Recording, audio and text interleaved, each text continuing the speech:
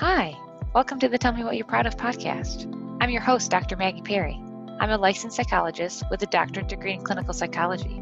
I'm also the founder of the online group therapy platform, Huddle.care. I love helping people overcome anxiety, obsessive compulsive disorder, mood disorders, and stress. Please join us each week as we share real sessions with actual clients that reveal helpful techniques for effectively dealing with anxiety, OCD, mood disorders, and stress.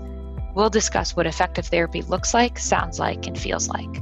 We'll follow our guests as they overcome their biggest fears and find that despite their biological vulnerabilities, they can still live a rich, full, and meaningful life. My therapeutic approach is strengths-based and seeks to find and reinforce what clients do well to help them generalize those skills towards areas where they're stuck. My model for psychotherapy can be summed up as this: you tell me what you're proud of, and I'll help you become effective and happy across all areas of your life. Thanks for listening, and let's get the show started. Thank you so much for tuning in today. If you would like to practice these anxiety, OCD, and mood disorder coping strategies within a COVID-safe and HIPAA-compliant online therapy group led by a licensed psychotherapist, please go to the Huddle.care website to set up your initial consultation.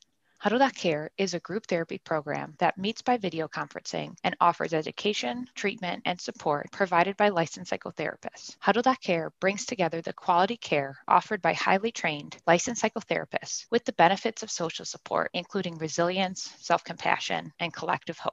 These mindfulness-based cognitive behavioral therapy groups include exposure and response prevention. Please go to the Huddle.care website to receive more information and to set up your initial consultation today.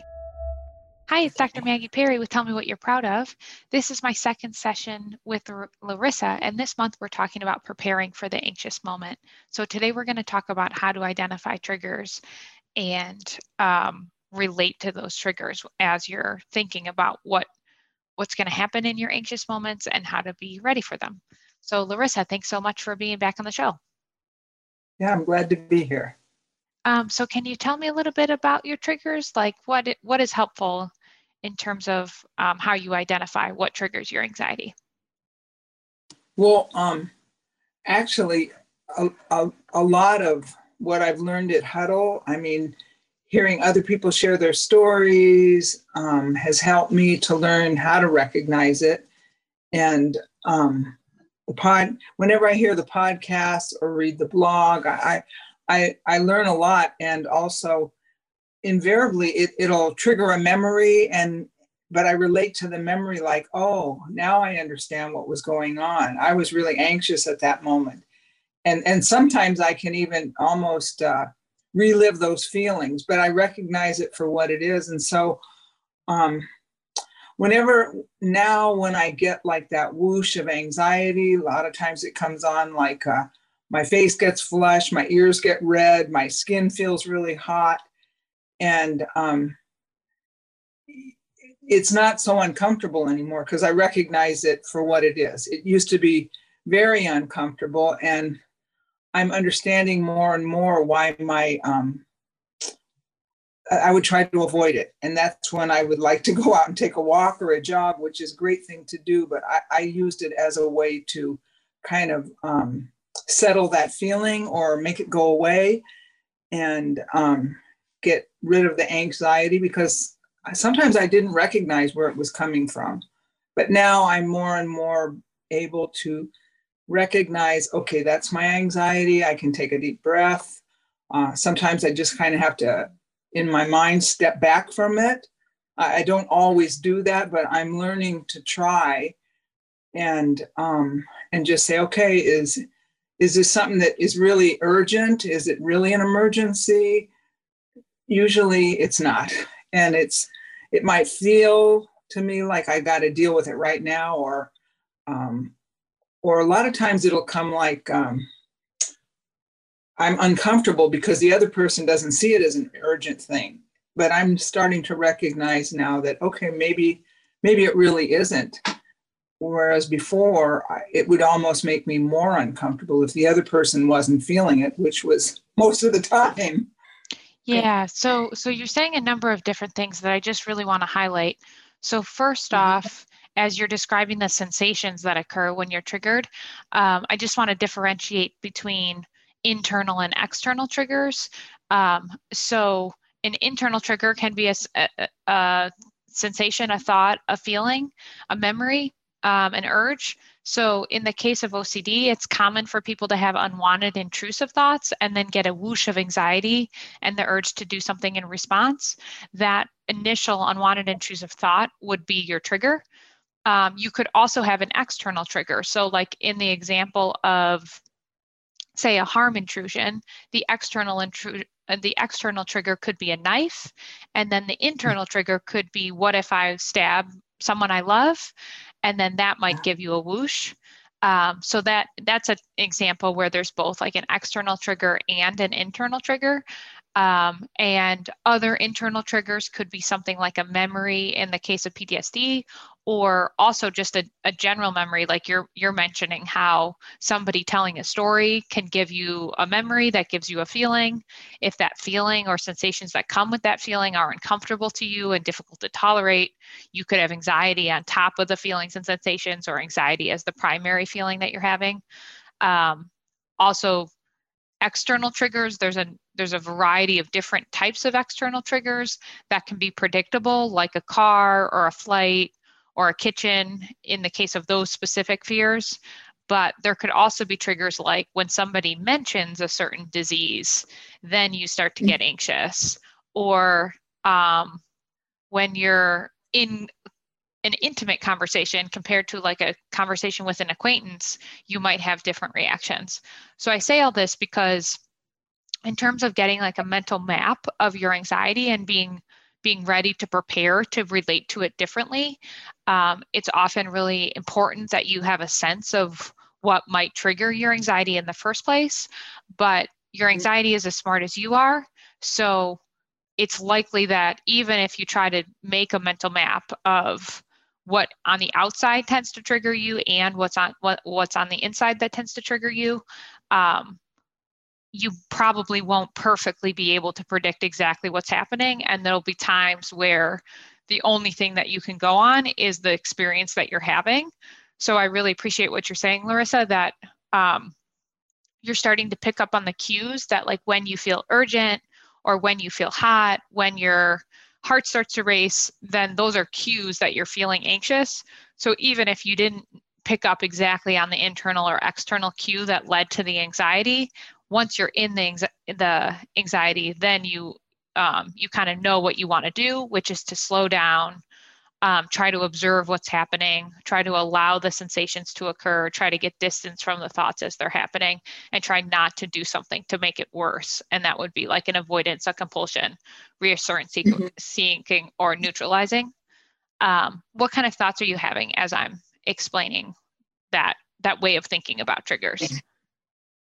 It's making a lot of sense. And I think that part of that is really helpful to me, because when I first started to try to learn more about my OCD, I think I was looking more for outward things, that I did. And I couldn't connect, other than I knew, even though it was hard for me to admit to it, I knew that there was a part of my exercise that really was anxiety driven, but of course that's a good thing to do. So it was easy to at least fool myself, because I was doing good things. And I enjoy outdoors. I enjoy walking. I still do. And I take lots of walks.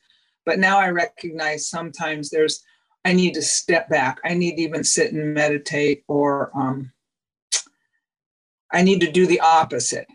And as you were talking, I remembered how, especially when I was still working as a nurse, if sometimes I'd be driving home in the evening, like at dusk, and if I hit like a bump in the road, especially if I happened to, maybe I looked to the left and I saw somebody walking, I saw them, and then I have a bump in the road, I think, oh my God, I wasn't paying attention.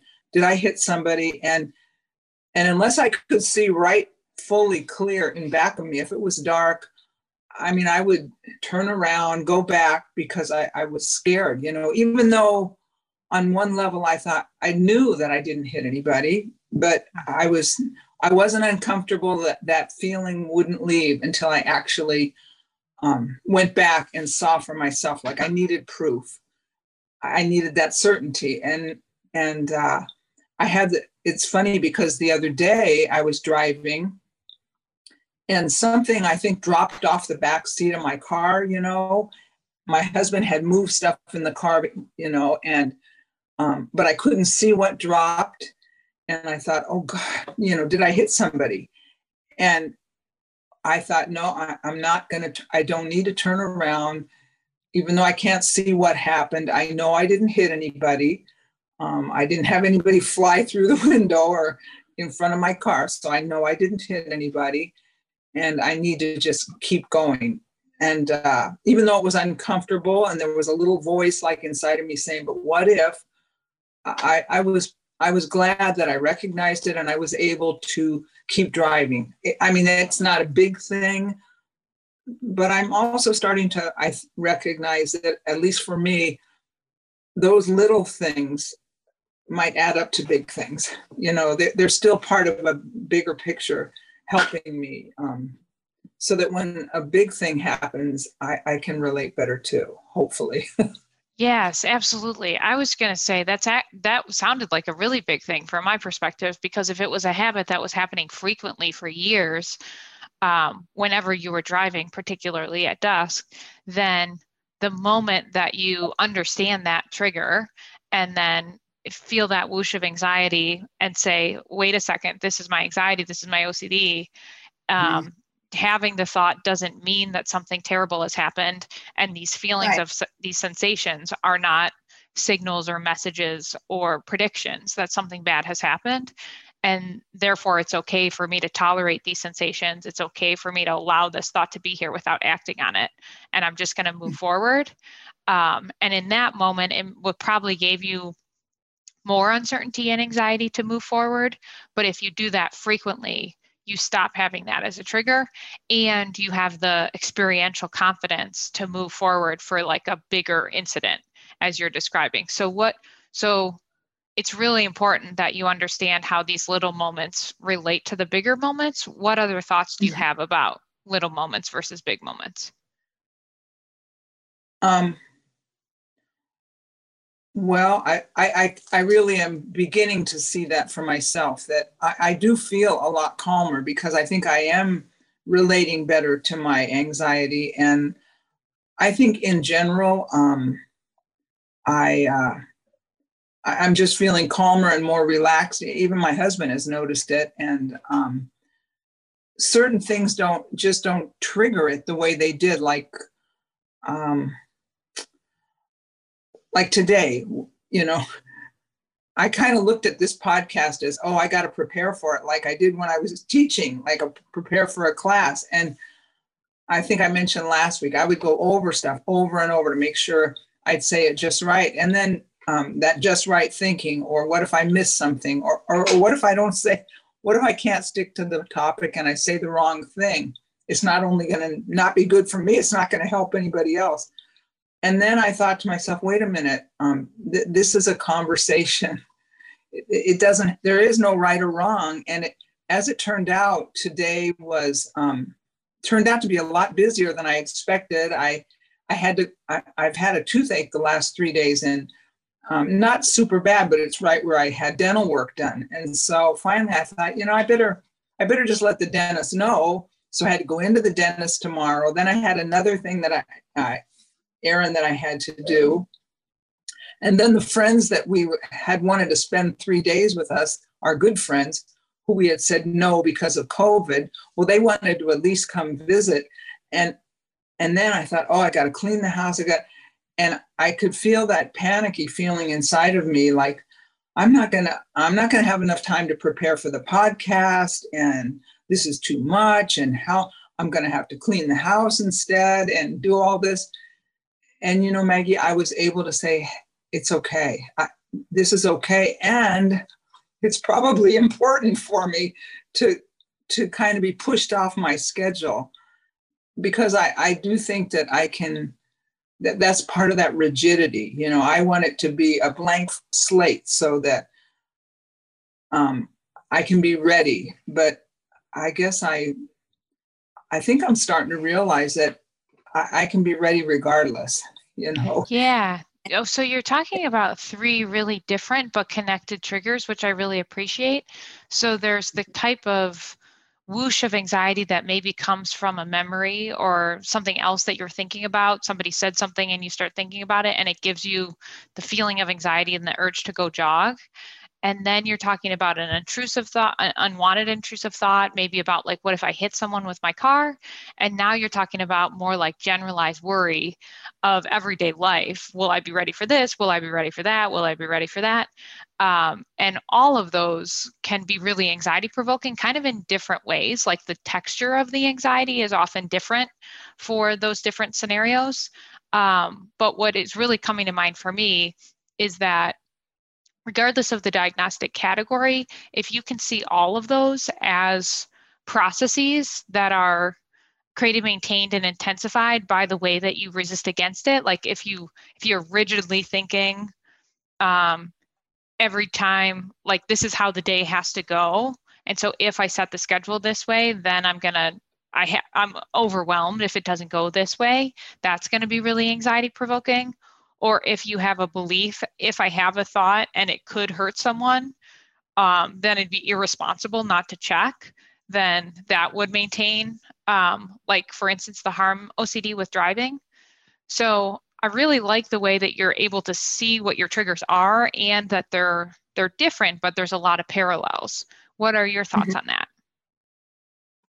Well, I would agree, and I don't know if it applies, but right as you were talking, I was having a memory of also when I was working, but it isn't limited when I was working. But when I did work, because in my last job, I was on the road a lot, and so honestly, if I saw a homeless person sleeping on a bench, I mean, I've seen lots of people on a bench, but if I was driving, and invariably it would be on my way home and I was tired.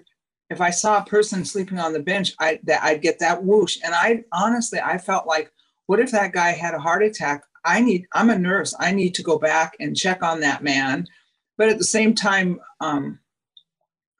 I'd be uncomfortable, and I would go so far as to call my husband. I can laugh at it now, and I laughed sometimes then, but I know that there was something much deeper. It was out of this responsible feeling. I'd call my husband, I'd say, hey, I'm having one of those situations. And he'd laugh. He'd say, oh, who have you who do you see now? And I'd say, well, there's a homeless man, or there's a woman just kind of walking out on the streets and she looks like she could be suffering. And I'd feel this intense thing that I should go back and help him, And if I didn't, I'd think, oh, should I call 911? And I mean, it really created a lot. And even when I'm telling you about it, I can feel my cheeks getting hot. Good exposure. Yeah. So I think now sometimes my quandary is, oh gosh, what if I did that? Would I help somebody? Because now we have COVID. And then it adds luckily it's probably good. It would be good if I had that happen somewhere, but because we're home so much, those things don't happen. But I know that would be, those kind of things would still be difficult. I don't think to the intensity that they were in the past, because of my understanding, and I recognize that sometimes the very important thing is to do the opposite. And if somebody really was in trouble, then I really could call 911. It's out of my hands. Yes. And not responsible for helping them, So. Yeah, that's really great. Sometimes I think about this form of therapy, this cognitive behavioral therapy, in kind of three different categories and stages. Although they're not linear stages, they're pretty dynamic and you can jump back and forth between the different ones. But I think there's education, there's motivation, and there's beliefs. And so with education, I think a lot of people have anxiety for the first time or OCD for the first time and have absolutely no idea what's happening. The natural urge when you feel any amount of pain is to do something to make it go away. And so if you suddenly feel anxious or suddenly feel afraid of your thoughts, feelings, or sensations, the natural thing to do is anything you can think of to make it go away. And that's where people get caught in the loop, is they're doing their natural instinct, which is to try to make it go away, when what you really need to do is the exact opposite, which is to approach it, to allow it to be there, to even make it worse.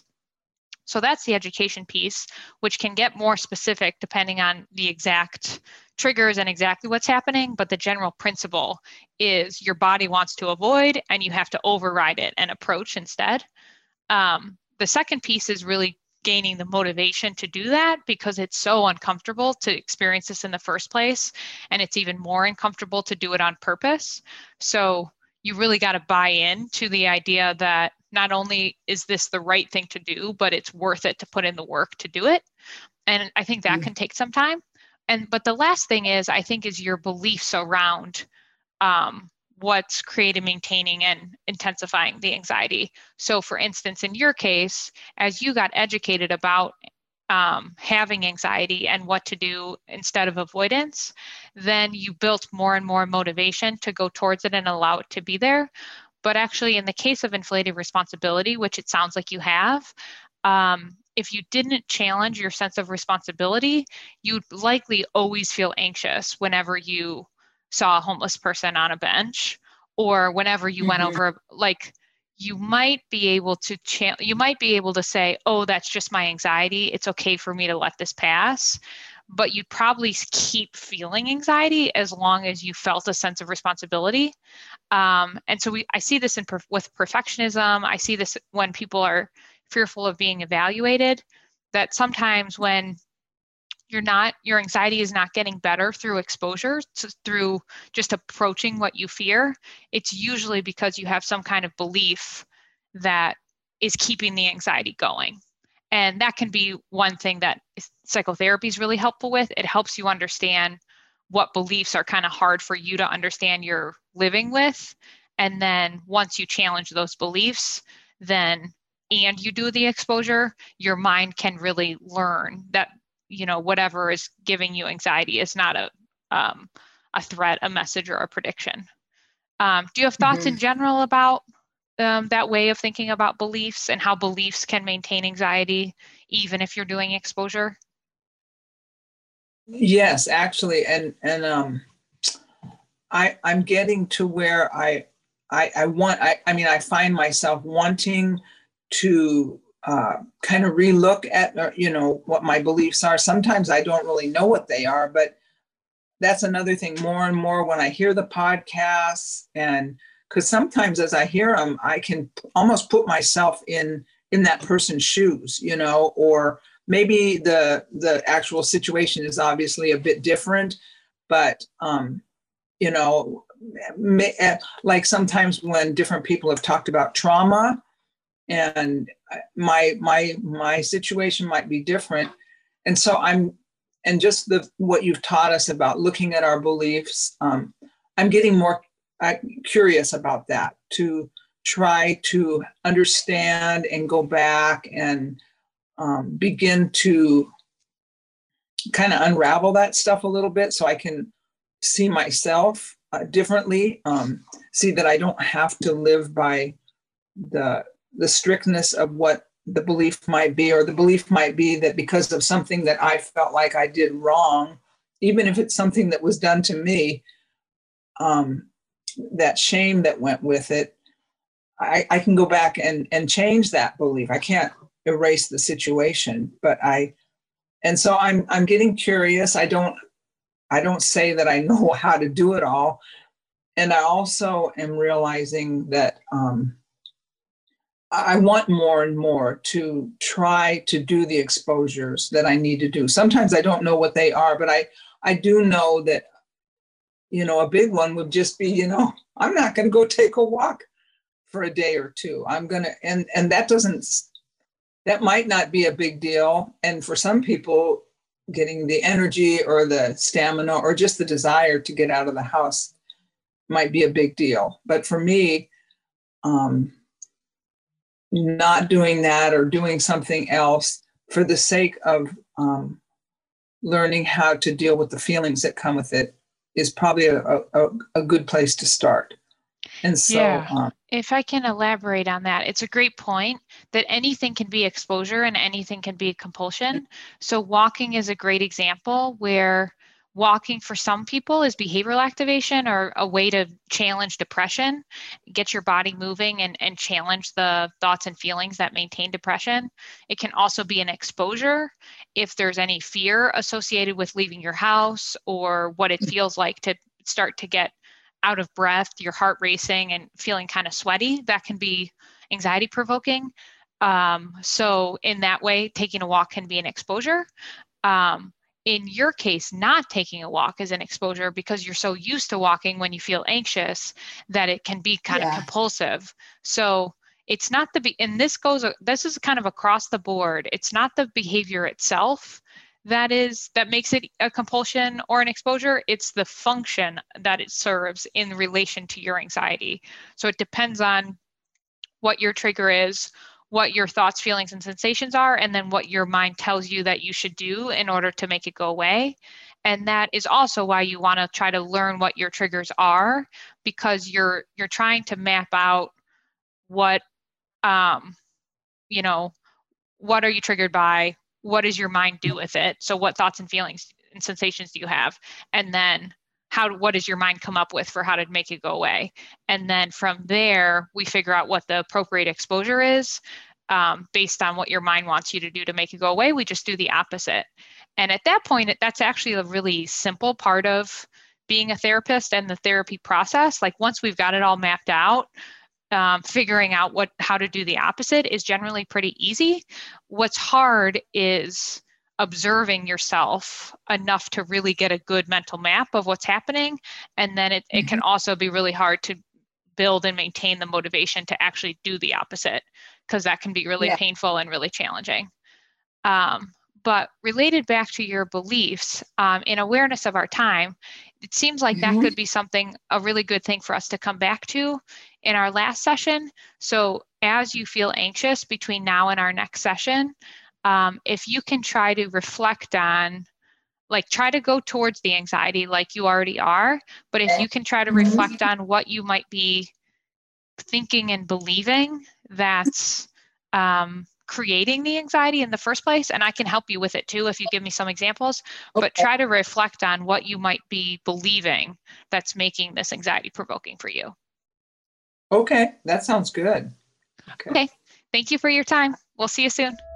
Thank you for listening to the episode. If you would like to practice these anxiety, OCD, and mood disorder coping strategies within a COVID-safe and HIPAA-compliant online therapy group led by a licensed psychotherapist, please go to the Huddle.care website to set up your initial consultation. Huddle.care is a group therapy program that meets by video conferencing and offers education, treatment, and support provided by licensed psychotherapists. Huddle.care brings together the quality care offered by highly trained licensed psychotherapists with the benefits of social support, including resilience, self-compassion, and collective hope. These mindfulness-based cognitive behavioral therapy groups include exposure and response prevention. Please go to the Huddle.care website to receive more information and to set up your initial consultation.